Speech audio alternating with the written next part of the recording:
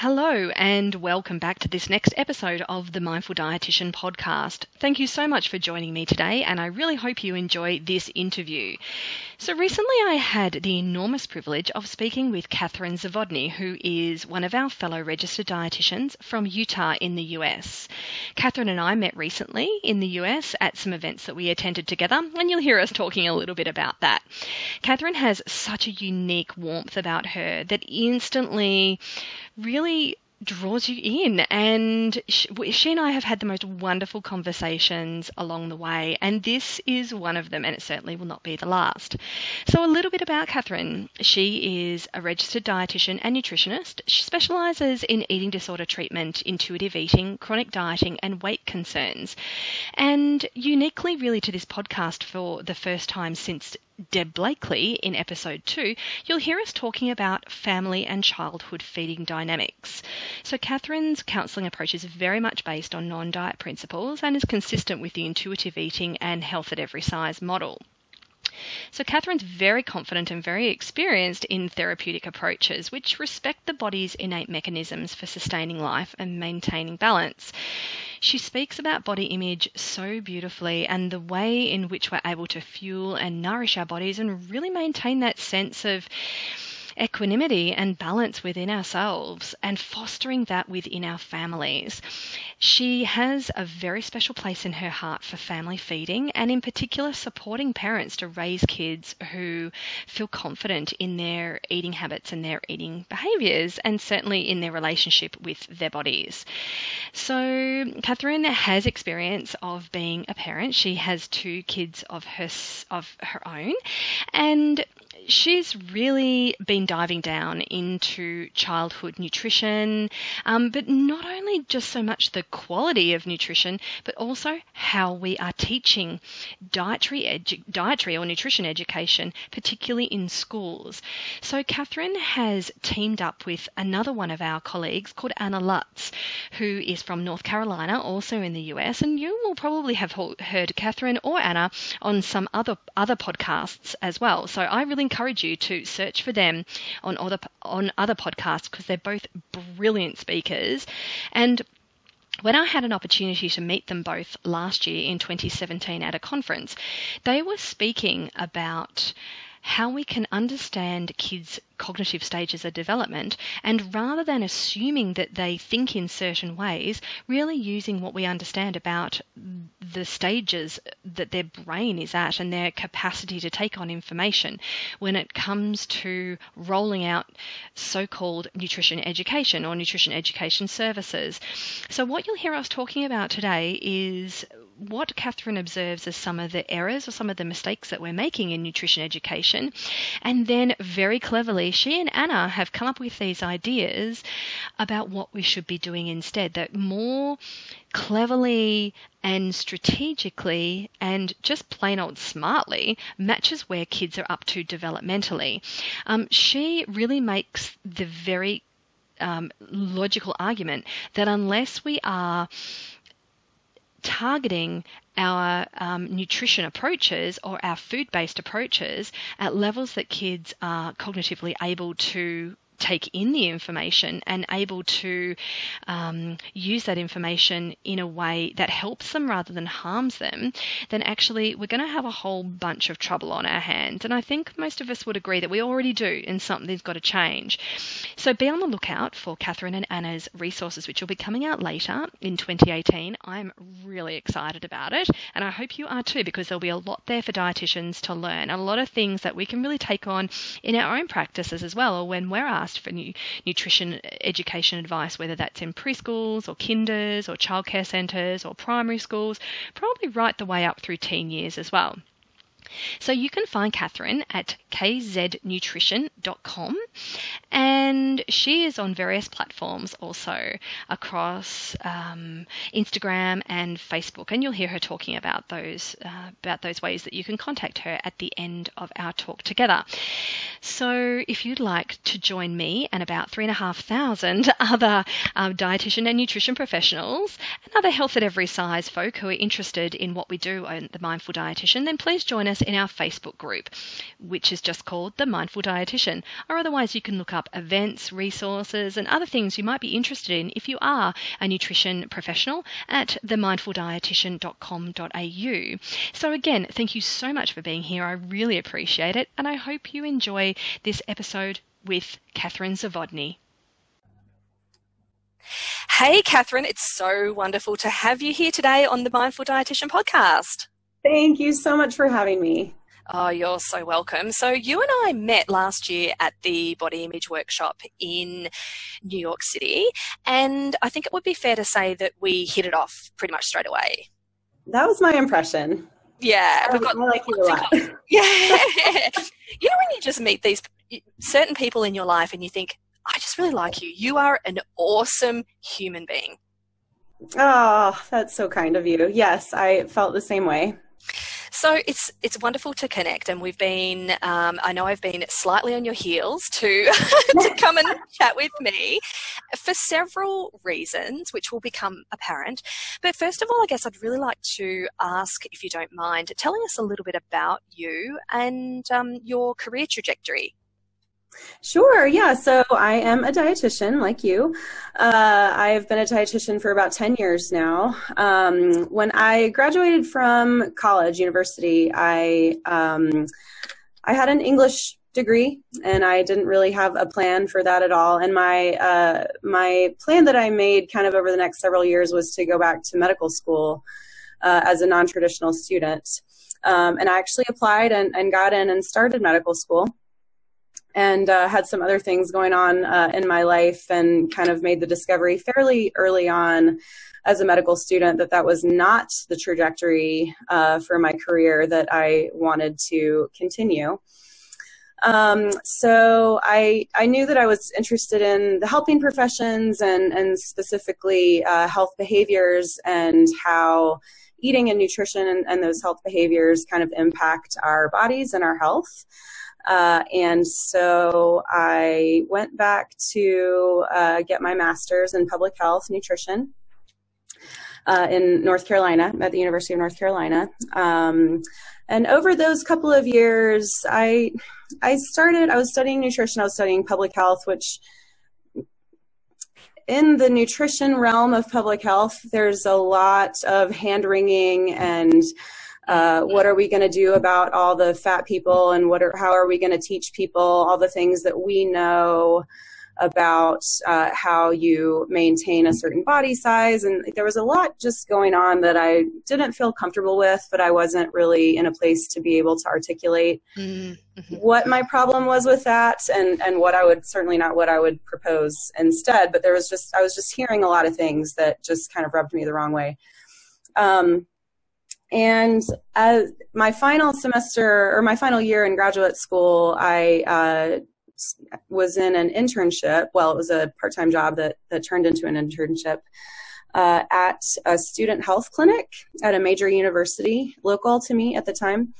And the problem of eating disorders was a major issue in that setting. And so as part of my public health degree, I had to do a community assessment looking at a particular public health concern. And so I did my community assessment on this college campus with my public health concern being eating disorders, with much to the chagrin of many of my advisors in the public health school.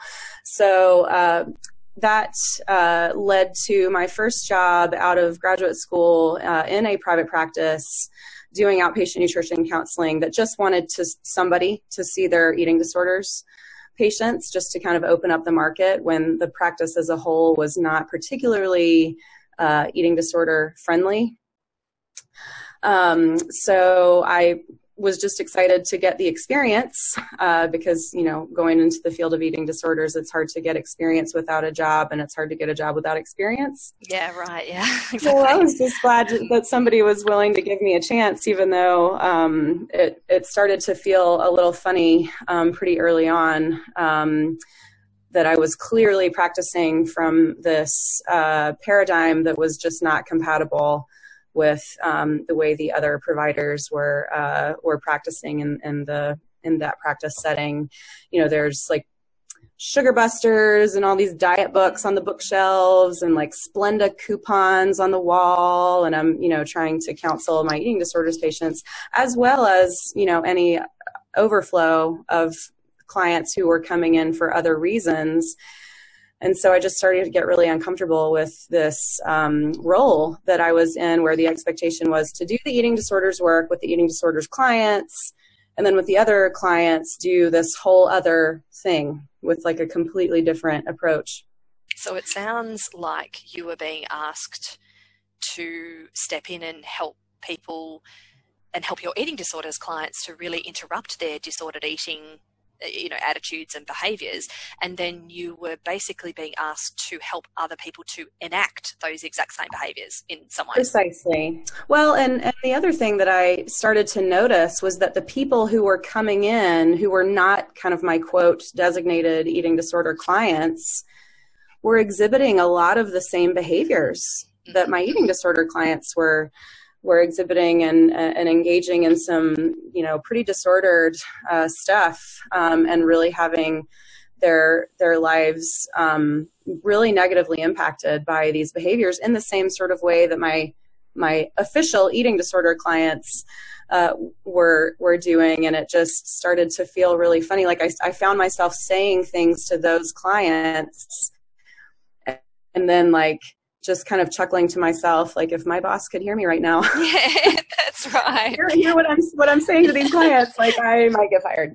But anyway, so I through a series of very fortunate for me events, I ended up plugging into a different practice in that community that practices an explicitly non-diet, exclusively non-diet, intuitive eating, health at every size approach.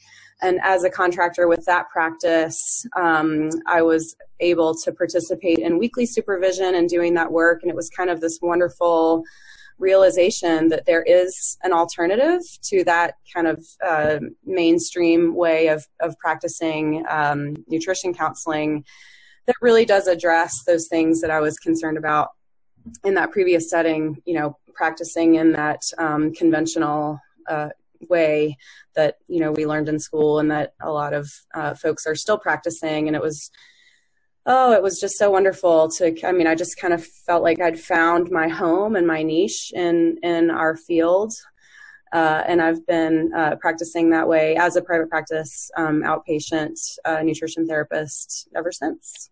Yeah. Isn't that so interesting how there are so many of us that have a very similar experience where when we discover or when we stumble across often, more of a health at every size framework, it's like, I can now relax. I feel a lot less stressed, a lot less tense. You feel like you're not pushing shit uphill all the time. You're right. Like, okay. So I'm curious to understand a little bit about how you felt like that was more aligned with your values, for example. Well, I think in that previous practice setting, I started to just, it was like I was torn between, like I would sometimes say the things that I was kind of expected to say with the not eating disorder clients. Like I felt with my eating disorder clients, I felt like, okay, I know what I'm doing here. I know what the goal is. Not that I had super great skills, right there out of the gate, but I felt good about what our goals were to get to a place where we can feel some freedom and some flexibility with food and trust ourselves to eat and feed ourselves well in a way that's compatible with, kind of a whole person, not even health pursuit, but just, the way that you want to live in your body and in the world. So I felt really secure in kind of the goal, the overall objective with those folks. But then when these other people would come in and they needed to lower their cholesterol or they wanted to lose weight or whatever it was, I would kind of go back and forth between saying the things that were compatible with what really felt comfortable to me, like similar goals to what I had with my eating disorder clients. And sometimes I would just try out those things that I was supposed to say, quote, that make me cringe now, the things that we get taught in our MNT classes and nutrition counseling classes about, well, this is what you need to do if you want to lose weight or whatever. And I remember just feeling in my heart and in my head, even just saying those things, saying, I just don't believe this. I just don't believe that what I'm saying is true. And I really hate this feeling of sitting here as if I'm this expert in this thing.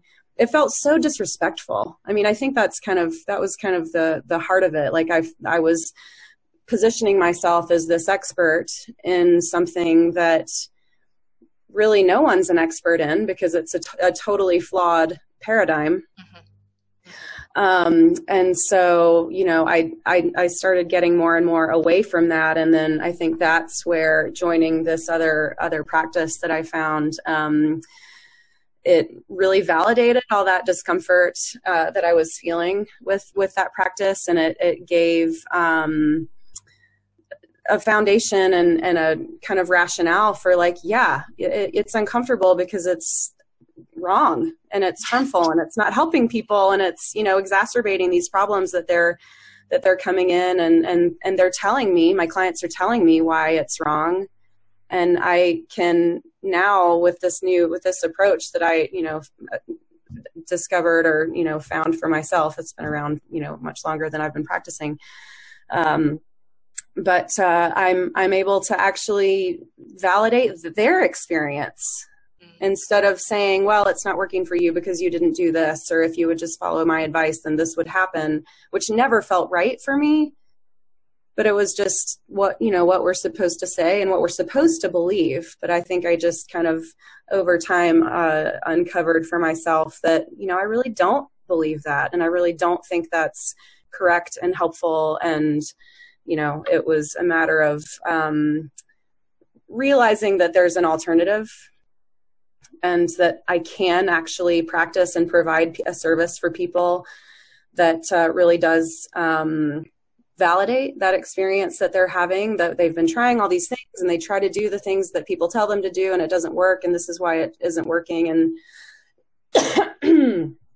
that I'm able to say, yeah, you're exactly right. It doesn't work. And I can help you understand why you've had that experience. And it's not because you're wrong. And it's not because you're don't have enough willpower. You're not following, you haven't eliminated the right foods or whatever. Like, I can actually validate that experience and give them an alternative to partner with their bodies instead of constantly trying to battle their bodies. Oh, that was so beautifully said. Being able to form a partnership with that intuitive, wise part of us that is able to meet our own needs. And yeah, there are some times when we need some extra support with that in the form of whether that's personal support or even education. We might not really understand how our brains are wired or how how our hormones work or things like that. So there is a place for education, which I think one of those things that dietitians sometimes think, well, okay, so hang on a second. Am I never supposed to, is there no place for education? Is there no place for any of that stuff? But right. What I've learned over time is that it's the skill, and I'm still learning for sure, the skill is being able to do the how, what, and when, and being able to very skillfully understand how to invite people to tune in to what they already know first yes. and foremost, and then ask permission. Permission to fill in the gaps for right. want of a better term. And then there's opportunity for a beautiful conversation where still we don't have to sit in the expert seat, but that we might have an understanding of things in a different way that helps our client understand themselves in maybe a slightly different way. Yes, absolutely. The other thing that really struck me from what you were speaking about, which really resonated with me in my experience, is that I find it fascinating and interesting to notice that a lot of folks that come to non-diet approach and health at every size come to it from an eating disorders background, or who have had maybe a bit more exposure to folks that have more significantly struggled in their relationship with food, eating, and their body. And I find that interesting. And in some ways, I wonder whether, kind of base level eating disorders training could be strengthened for no other reason than to understand maybe the human experience. Because like you said, it was really interesting that you were seeing a lot of the same behaviors that might not be diagnosed as a clinical eating disorder, but you were seeing a lot of the same thinking patterns, attitudes, and some behaviors in clients that were not seeing you for an eating disorder. Oh my gosh, that is one of my soapboxes. Oh, love it. Absolutely agree. Yeah, it's always struck me that it's not more widely acknowledged that this problem of disordered eating doesn't just apply to this kind of small cohort of, minority of the population that has a diagnosis. I mean, it's a much, much bigger problem than that. And it really impacts people far beyond this kind of small clinical population that we talk about that has a diagnosable eating disorder. Mm-hmm. Yeah, I was speaking with some students only a couple of weeks ago, and these are students who will be graduating in the next 6 months or so. And I had 2 hours of the eating disorders lecture, so to speak, and I was thinking, oh shit, how am I going to do this in 2 hours? So I did cover diagnostic criteria and things like that, just because I think that's an important part of it, but only use that as a very minor section of the 2 hours, and then spent the rest of the time really talking about screening and talking about assessment, because I feel really strongly, and I'm really interested in your thoughts on this, Katherine, is that if we're able to do a really good screening and assessment, then we're able to understand a lot more thoroughly and on a lot more deep level people's actual experiences around food. And I'm wondering, and this is just a wondering, whether we actually might pick up a few more either clinical eating disorders or more significant disordered eating presentations at an earlier stage, because as we know, a lot of people who have food, eating, body concerns, they do present to a dietitian because they think that their body is the problem or their eating habits are a problem. So I don't know, I'm curious to know what you think about, stepping up the screening and assessment process. Yeah, I mean, I think that's really important, especially, you mentioned diagnostic criteria. I mean, obviously we have to have diagnostic criteria. Like there's not really a way around that. But I think we can get too caught up in kind of this checklist of things that, you have to be able to check so many of these boxes in order to be identified as a person who has a problem. I think that is extremely short-sighted. And as you and I know with the folks that we see in our offices every week, many people, many of the people who present with really problematic eating behaviors don't meet the criteria. No, and we have to be really nuanced in the way that we look at these behaviors and kind of take a step back and maybe put the diagnostic criteria away as clinicians. When we're talking to a real life human in front of us, you ask the question to ask is not how many of these boxes can I check for this person. It's just how much distress is this person in, and to what degree are these behaviors really impacting this person's health and quality of life. And it's really quite variable whether or not those individual unique presentations are going to meet those criteria, these arbitrary criteria that are exist in the DSM-5, which are really different from the criteria that were in the DSM-4. We're figuring this out as we go. Yeah, that's right. And I think if we get too caught up in this person has an eating disorder, this person doesn't have an eating disorder, we can really miss a lot of people. So yeah, I think we really need to kind of broaden our perspectives on kind of how we assess for disordered eating behavior. very much agree with you. Yeah, I loved those 2 points. I just, if it's okay with you, I just want to draw out 2 main points you made there, because I think if there are 2 questions that we could ask, or 2 foundational focus points, I guess, the 2 that you mentioned were around distress and impact. And brilliant. I love that. And if it's okay, I'm going to take this forward into my own practice, because I think sometimes it's really helpful to just have a couple of points that you just really remember to drill down on. Mm. And we can develop our own questions that really suit our own counselling style. Mm-hmm. But remembering to ask about, the degree of distress, or the degree of discomfort, or the degree of life interruption. How much time do you spend thinking about food and eating, your meal choices, your body, your appearance each day, things like that. That's a big question. I wouldn't recommend that as a big question, but you gotta get the drift. And then impact, the second most important thing. So brilliant. Distress and impact are 2 wonderful things that you can really help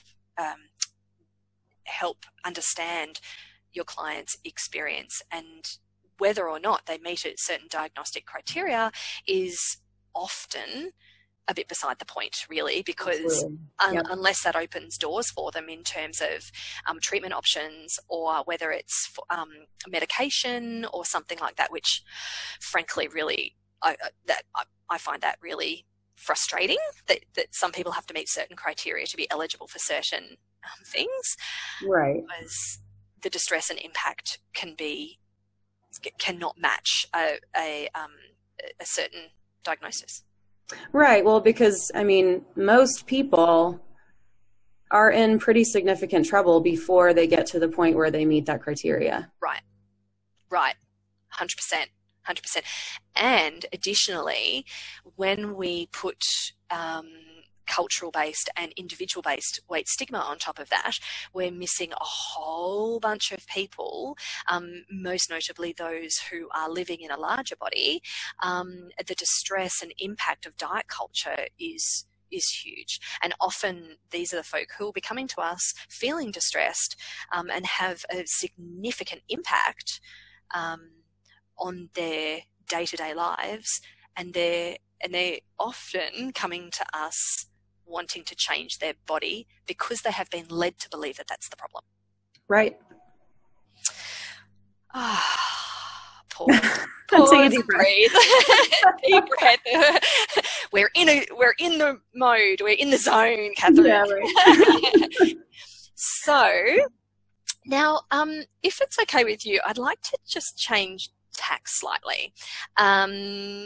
Now, you and I, as I mentioned, did first meet in New York at the Body Image workshop, but then we both attended BETA, which is the Binge Eating Disorder Association, and their annual conference.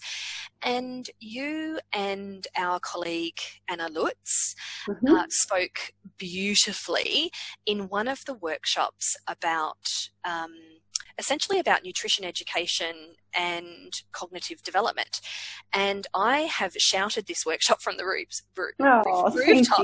because there were a number of outstanding workshops and presentations at that conference, as you know. But yours really stood out to me because I just found it so practical, and that it made so much sense on a very visceral level to not only myself, but then other dietitians who might be invited to speak in schools, who might be invited on a consultancy basis to work with schools or parents or individuals. And I'm wondering if you would mind telling us a little bit about that, I guess the workshop content, and how you and Anna developed this beautiful way of integrating how we understand, nutrition education and its suitability, or how we can really develop our our nutrition education models around cognitive development for kids and teens. Yeah, absolutely. So Anna and I have been working together for about 10 years. She was one of the dietitians who was in the second private practice that I joined after I got my my RD credential, and is one of my longtime mentors. And we've been kind of crafting ways to work together since I had to move away from where she's practicing. And one of the things, we've done lots of things over the years, speaking on different topics, including just non-diet approaches for dietitians.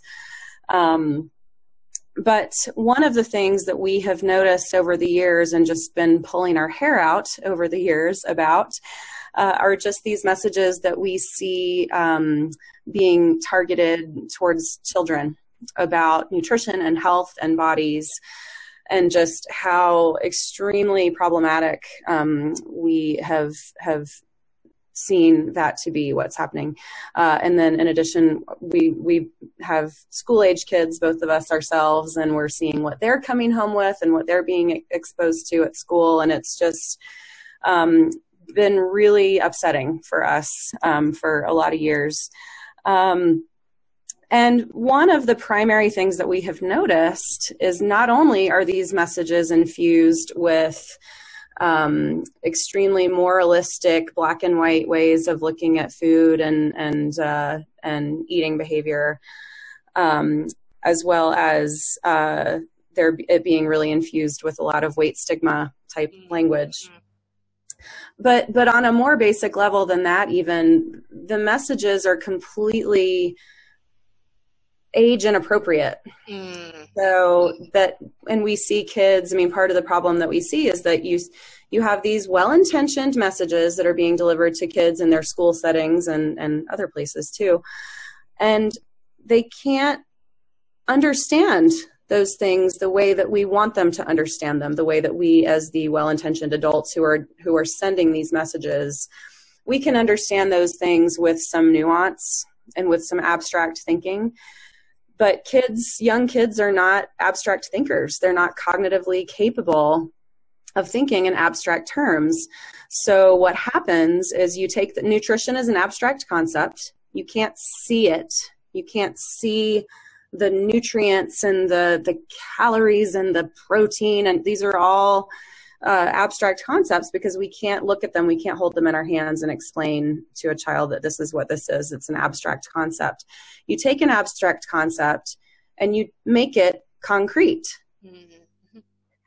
And then you send this message, this concrete message to concrete thinkers, and they understand it in a concrete way, which is inevitably completely twisted around, not through any fault of the child. They're just thinking the way that they're cognitively capable of thinking.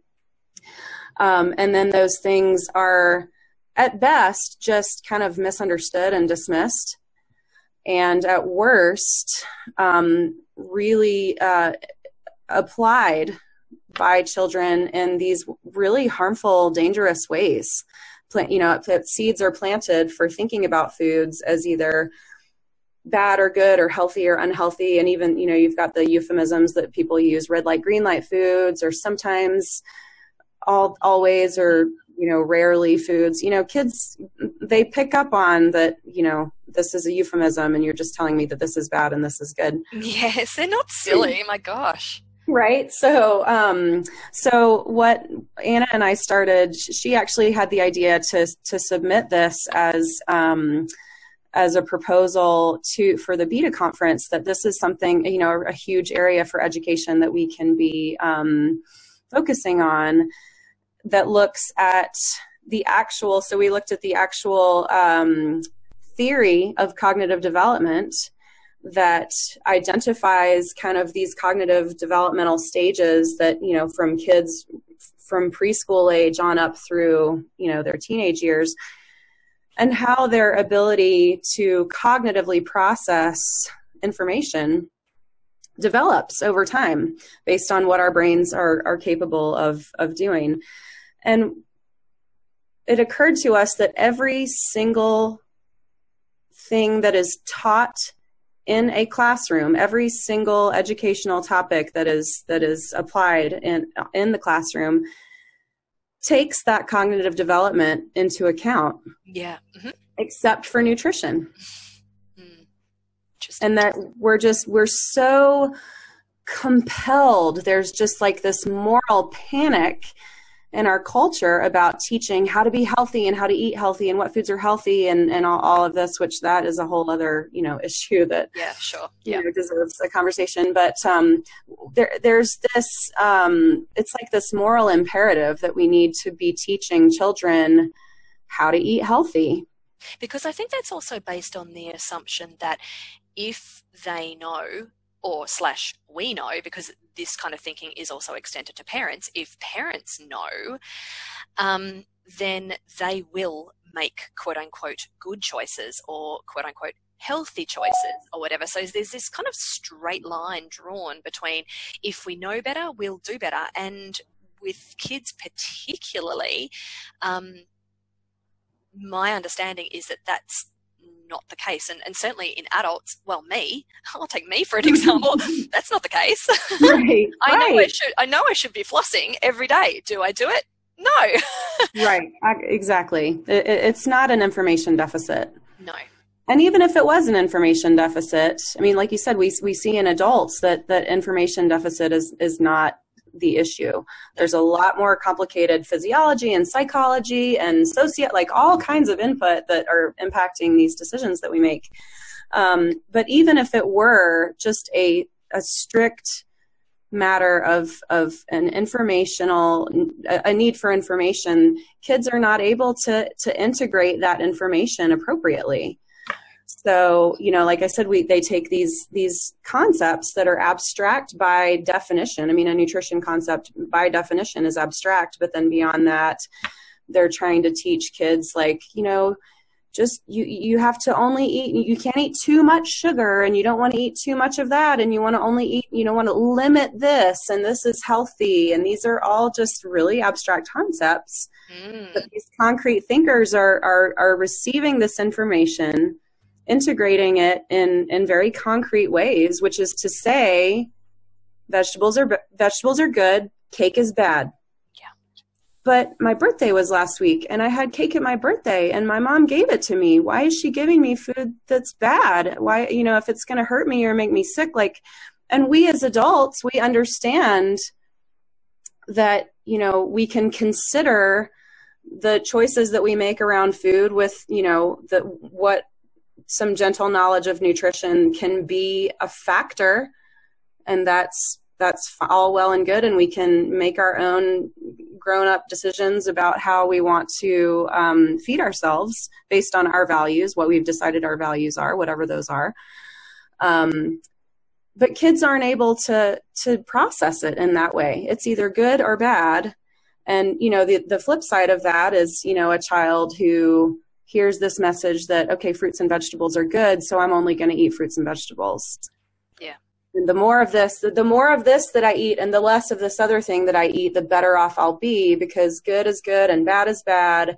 And, that's an extreme example, but I mean, we see that stuff, and they're starting to document that in the literature that we can have really severe life-threatening disordered eating be triggered by these very well-intended messages about, quote, healthy eating.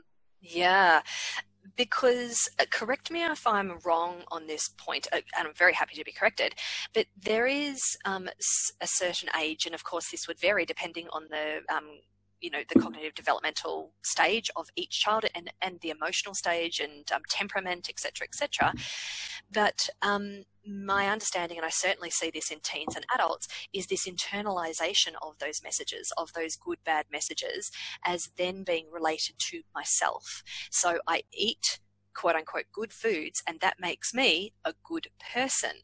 And if I eat foods that I have been told or I have been led to believe are bad, then that makes me a bad person. So that's possibly where that dangerous edge lies, is that internalization of those messages as extended to my feelings towards myself. Absolutely. Well, and it's also, I mean, it doesn't take into account, I mean, this particular resource for developmentally appropriate practice that is theoretically meant to be applied to any education that we offer to children is not just what we know about the child's level of cognitive ability based on age, but also what we know about each child individually. Yeah. Yep. So true.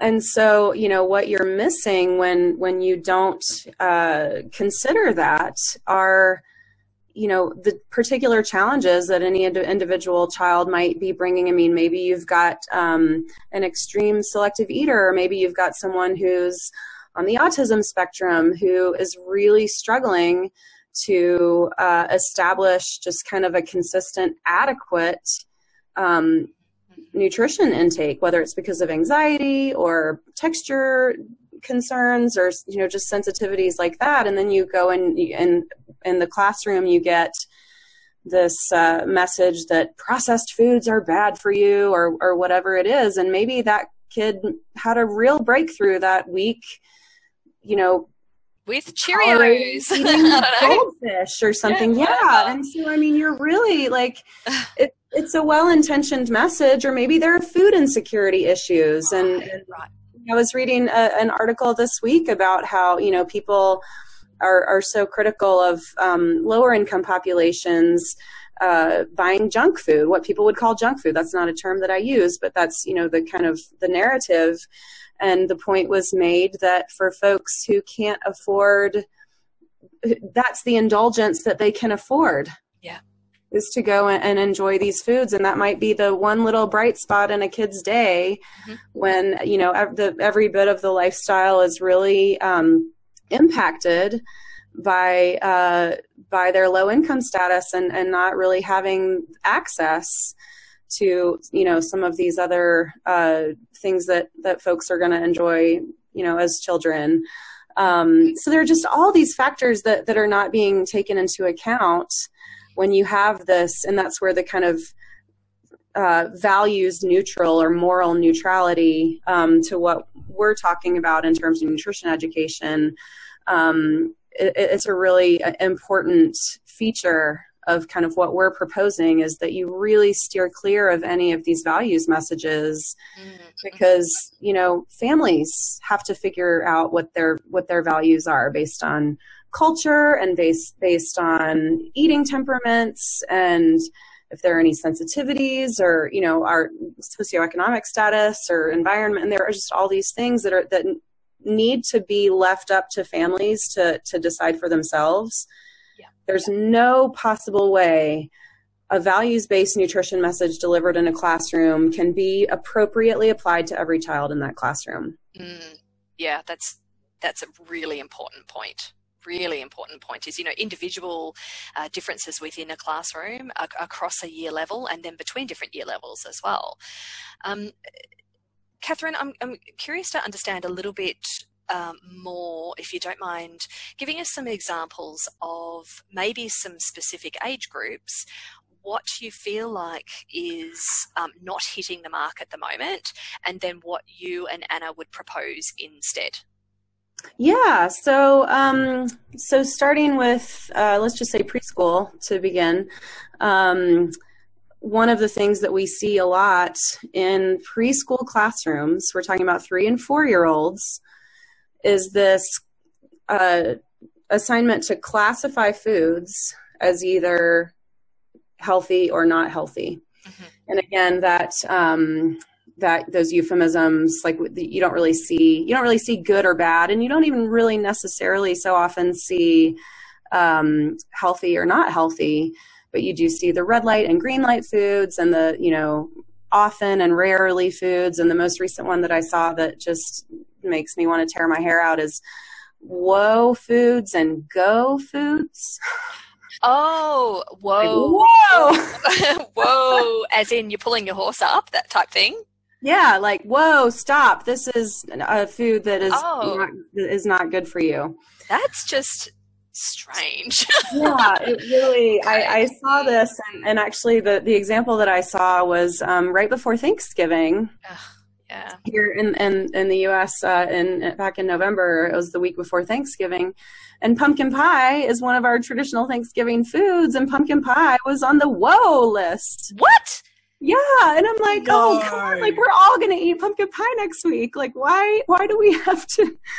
And then, of course, on the go list is, fruits, pretty much fruits and vegetables. That's pretty much all that's there. Oh, get and off this. Yeah, and so I'm just, which right then and right there, right out of the gate, demonstrates why you can't talk about nutrition in these concrete terms. Mm-hmm. Because I mean, if a food is either a whoa food or a go food, then you want to eat as many of the go foods as you can and as few of the whoa foods as you can. But if you're only eating the foods that are on this go list, you're going to have a big problem. Like, you're going to need to be hospitalized. Like, so that to me demonstrates not just that it's age inappropriate, but that it's just a completely flawed way of approaching this. Because again, abstract concept put in concrete terms, because you can't tell a 3-year-old, well, it's all about really just kind of balancing a variety of different foods and eating lots of different foods that we like. And, our bodies really like that variety. And so it's important to make lots of different choice. Like, you can't explain that to a 3-year-old, even though that's the way we would kind of ideally ultimately hope for them to understand eating in the long run, like on into their adult lives. So after how many seconds or milliseconds do you think a 3-year-old would totally tune out? Right. Well, I mean, honestly, that's my hope. I hope that they tune out. I hope that they don't come home and feel really confused about why mommy is serving me a whoa food. Yeah. Right? It should be a whoa food, not that was whoa. Awesome. It was awesome. Well, and that kind of brings me to what we would propose as an alternative. And for the preschool age, it's really very much just about exposure. Yeah. So having, food models in the classroom and letting them play kitchen and stir the soup and that sort of thing. So encouraging just experiential play and letting them make their own discoveries about, what they observe on their own about these, foods that they're playing with, asking questions, inviting some conversation and just seeing what they observe. Very basic food preparation experiences with zero pressure kind of tasting opportunities. So allowing them to participate in actually preparing or even cooking very simple foods and recipes, and then allowing them to taste if they are interested. Again, no pressure, because you don't know what kinds of challenges or temperaments or preferences kids are coming with, and they're just trying to kind of find their way. And so I think it's really, really important to make it a completely zero pressure experience. If they want to taste it, they can. If they don't want to, no problem. Maybe next time. And then the other thing that we really like for these young ages is talking about cultural food differences, which again, it might be a little much for a 3-year-old, but maybe like in a pre-K or kindergarten, looking at different food cultures and how different people in different parts of the world, or even, different houses on the same block, or different children right there in the classroom might have really different customs and traditions around eating. And maybe this family is a vegetarian, and this other family, has somebody who's allergic to dairy. And, you talk about different cultures and different eating customs in different cultures. And the value that I see there is because, a major pitfall of kind of the current way that we talk about nutrition and eating in classrooms is that it's very suggestive that there's one right way to eat well. And let me guess, a white person's way.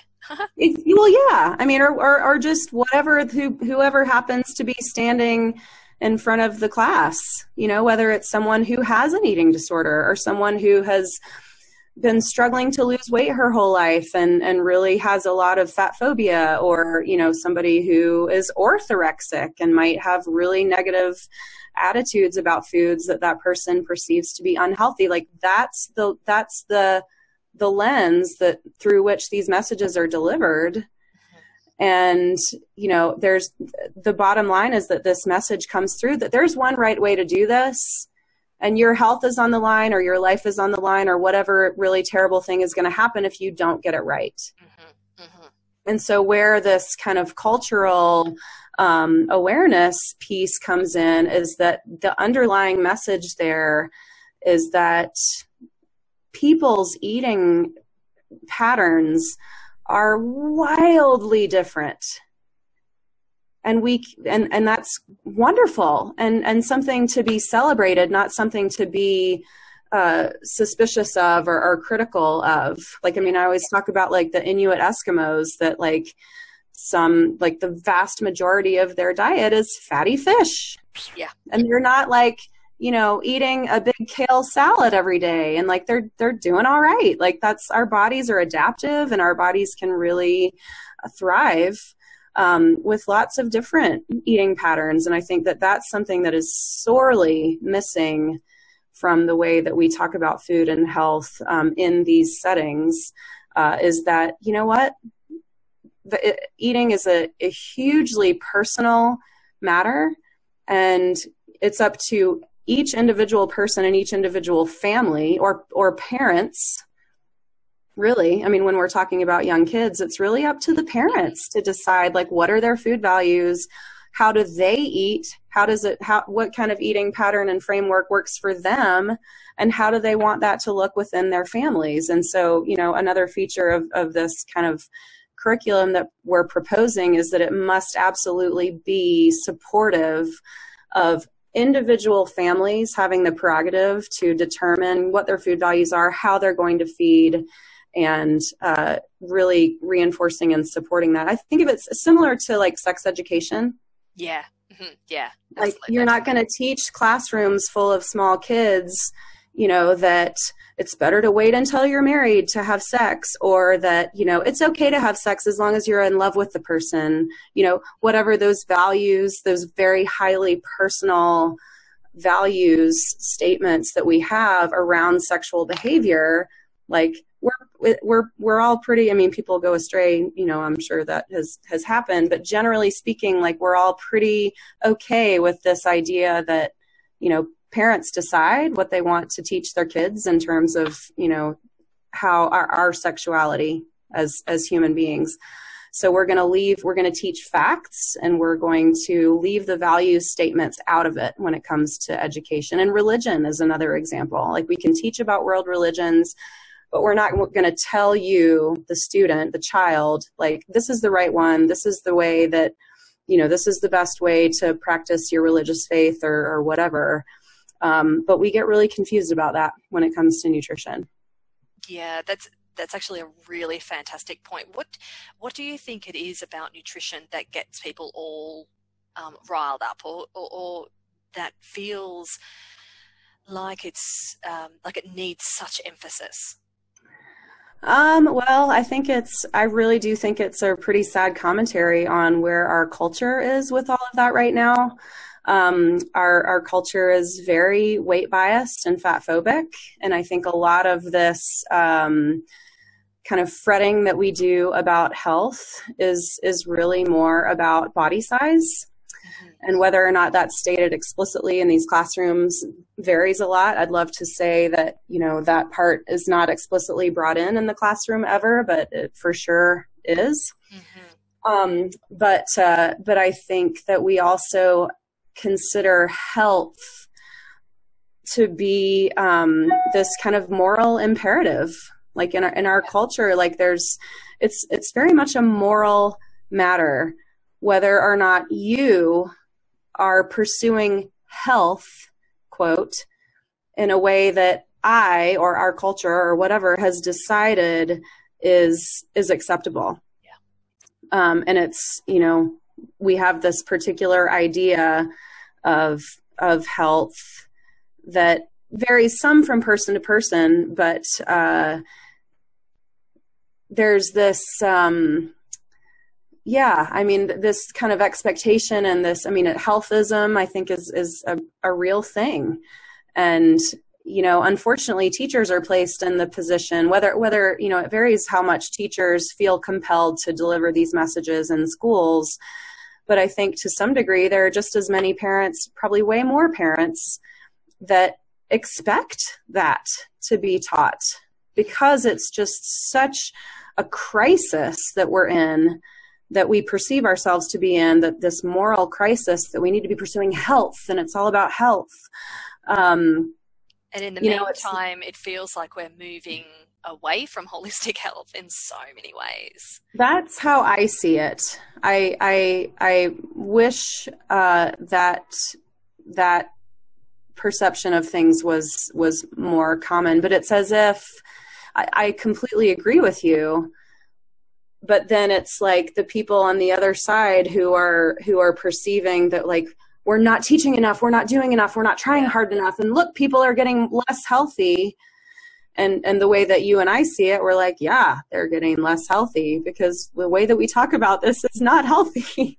Yeah. But then it's like there's this assumption that we just have to keep upping the ante to try and compel people more and more to actually pursue health, because people just aren't getting it. And that's, I think, the perception that people have. And I think that's where when you start to see that these messages being delivered to 3-year-olds, it's kind of one of those, like, upping the ante kind of situations where, it's kind of like dieting behavior predicting weight gain. Like, we know that from our clients, we know that from the literature, but the fat phobic, people in charge out there are saying, oh no, people are getting fatter, we need to diet more, we need to try harder, we need to restrict more, we need to shame people more. And it's all these things that are potentially contributing to actual weight gain. And those of us who kind of have the blinders off about these things are just shaking our heads, because it just gets more and more intense and frenzied, and it's accomplishing the exact opposite of what people claim to care about. Yeah, absolutely. And I think there's a difference between having best intentions at heart. I don't know a single colleague of ours that is not genuinely caring about the well-being of their clients or their community that they work with. Not at all. But And then there are other individuals, companies and organisations that absolutely know that the messages are either not helpful or are harmful for at least a certain proportion of the population, and do it anyway. Yeah. So I think with our colleagues, we know that there's compassion there, we know there's care there, but there's a misinformation or an ignorance. And by ignorance, I don't mean a willful ignorance. I just mean that they haven't had the opportunity to be exposed, for example, to the community that we have been, or the support or the supervision or the education even, in terms of, health at every size and more intuitive eating approaches. So we're working on that, aren't we? Yes, we are. But it's important, I think, to keep that in mind, that we all kind of started from a place where we didn't really have a full understanding of this. And that's right. There are people who are still kind of in that place. And I think it's important to keep that compassion in order to preserve a civil dialogue about these things. Because if we can't have a civil dialogue, then we will get nowhere. Yeah, 100% agree, 100%. So with the work that yourself and Anna are doing, my understanding is that this is going to be developed into a resource and some education for health professionals or for teachers. Can you tell us a little bit about that? Yeah, well, so we so enjoyed putting this curriculum together or this presentation, the beta presentation, and we've gotten just a lot of people who are really enthusiastic and interested about it. And it just appears that there's a real need. Well, we were convinced to begin with that there was a need, but it sounds like there are a lot of people who agree. for our own children, as well as just kind of what we see across our communities. So our hope is to actually develop a curriculum text that can be made available to educators that goes into a whole discussion of kind of what we've been talking about, why this is necessary, what we see are the issues with what is happening currently, as well as a more in-depth, detailed discussion of each kind of cognitive developmental stage and the cognitive features of that stage and what kids are able to process and what they're not able to process at each certain age. And then to actually include some specific lessons for each of those age groups. So we're hoping to kind of get something together by the end of this year to be made available to educators. That is so wonderful and so needed as well, because I know you and Anna well enough to know that you're very thoughtful and considerate and will have really done a lot of the background work to have pulled this all together in a way that really makes sense to educators. And I'm sure that there are lots of aspects of this that would be incredibly helpful for us as dietitians as well. I hope so. I'm excited. Yeah, my gosh, I'm so excited for you. I cannot wait to read it and to, to hopefully be able to use it, pass it on and help other folks to be able to really understand how we can best support our kids to grow up feeling good about their bodies and feeling good about food. And feeling good about other people's bodies and other people's foods, which is kind of just as important, really. Now, where can folks find you, Katherine? Yeah, so I am, my website is KZ Nutrition for Katherine Zavodni, kznutrition.com. I'm on Facebook, which I believe my Facebook handle is Katherine Zavodni RDN. So facebook.com/Katherine Zavodni RDN. And then I'm on Twitter and Instagram at KatZavRD, KATZAVRD, on Instagram and Twitter. Yeah, that's perfect. And we were just talking about, developing a social media online presence and watch this space. Right.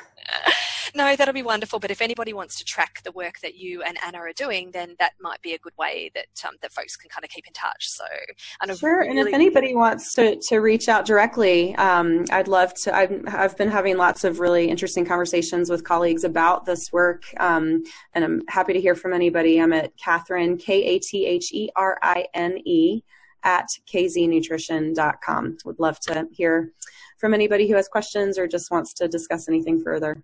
Oh, that's so wonderful. Thank you so much for coming on and speaking with me today. As always, it is just a privilege and a pleasure to speak with you. So I hope you have a wonderful day, and no doubt we will cross paths very soon. Yes, thank you so much, Fiona. This is so fun. See you soon. Bye. Okay, bye-bye. Well, that's our episode of the Mindful Dietitian interview series for today. Thank you so much to our wonderful guest and to you for listening. I really hope you enjoyed it. Just a reminder that you can find me over on the website www.themindfuldietitian.com.au, and please join actually quite a large group of wonderful and enthusiastic dietitians on the closed Facebook group, The Mindful Dietitian. The music you hear is called Happiness from Ben Sound, used under the Creative Commons license. Have a great day, everyone.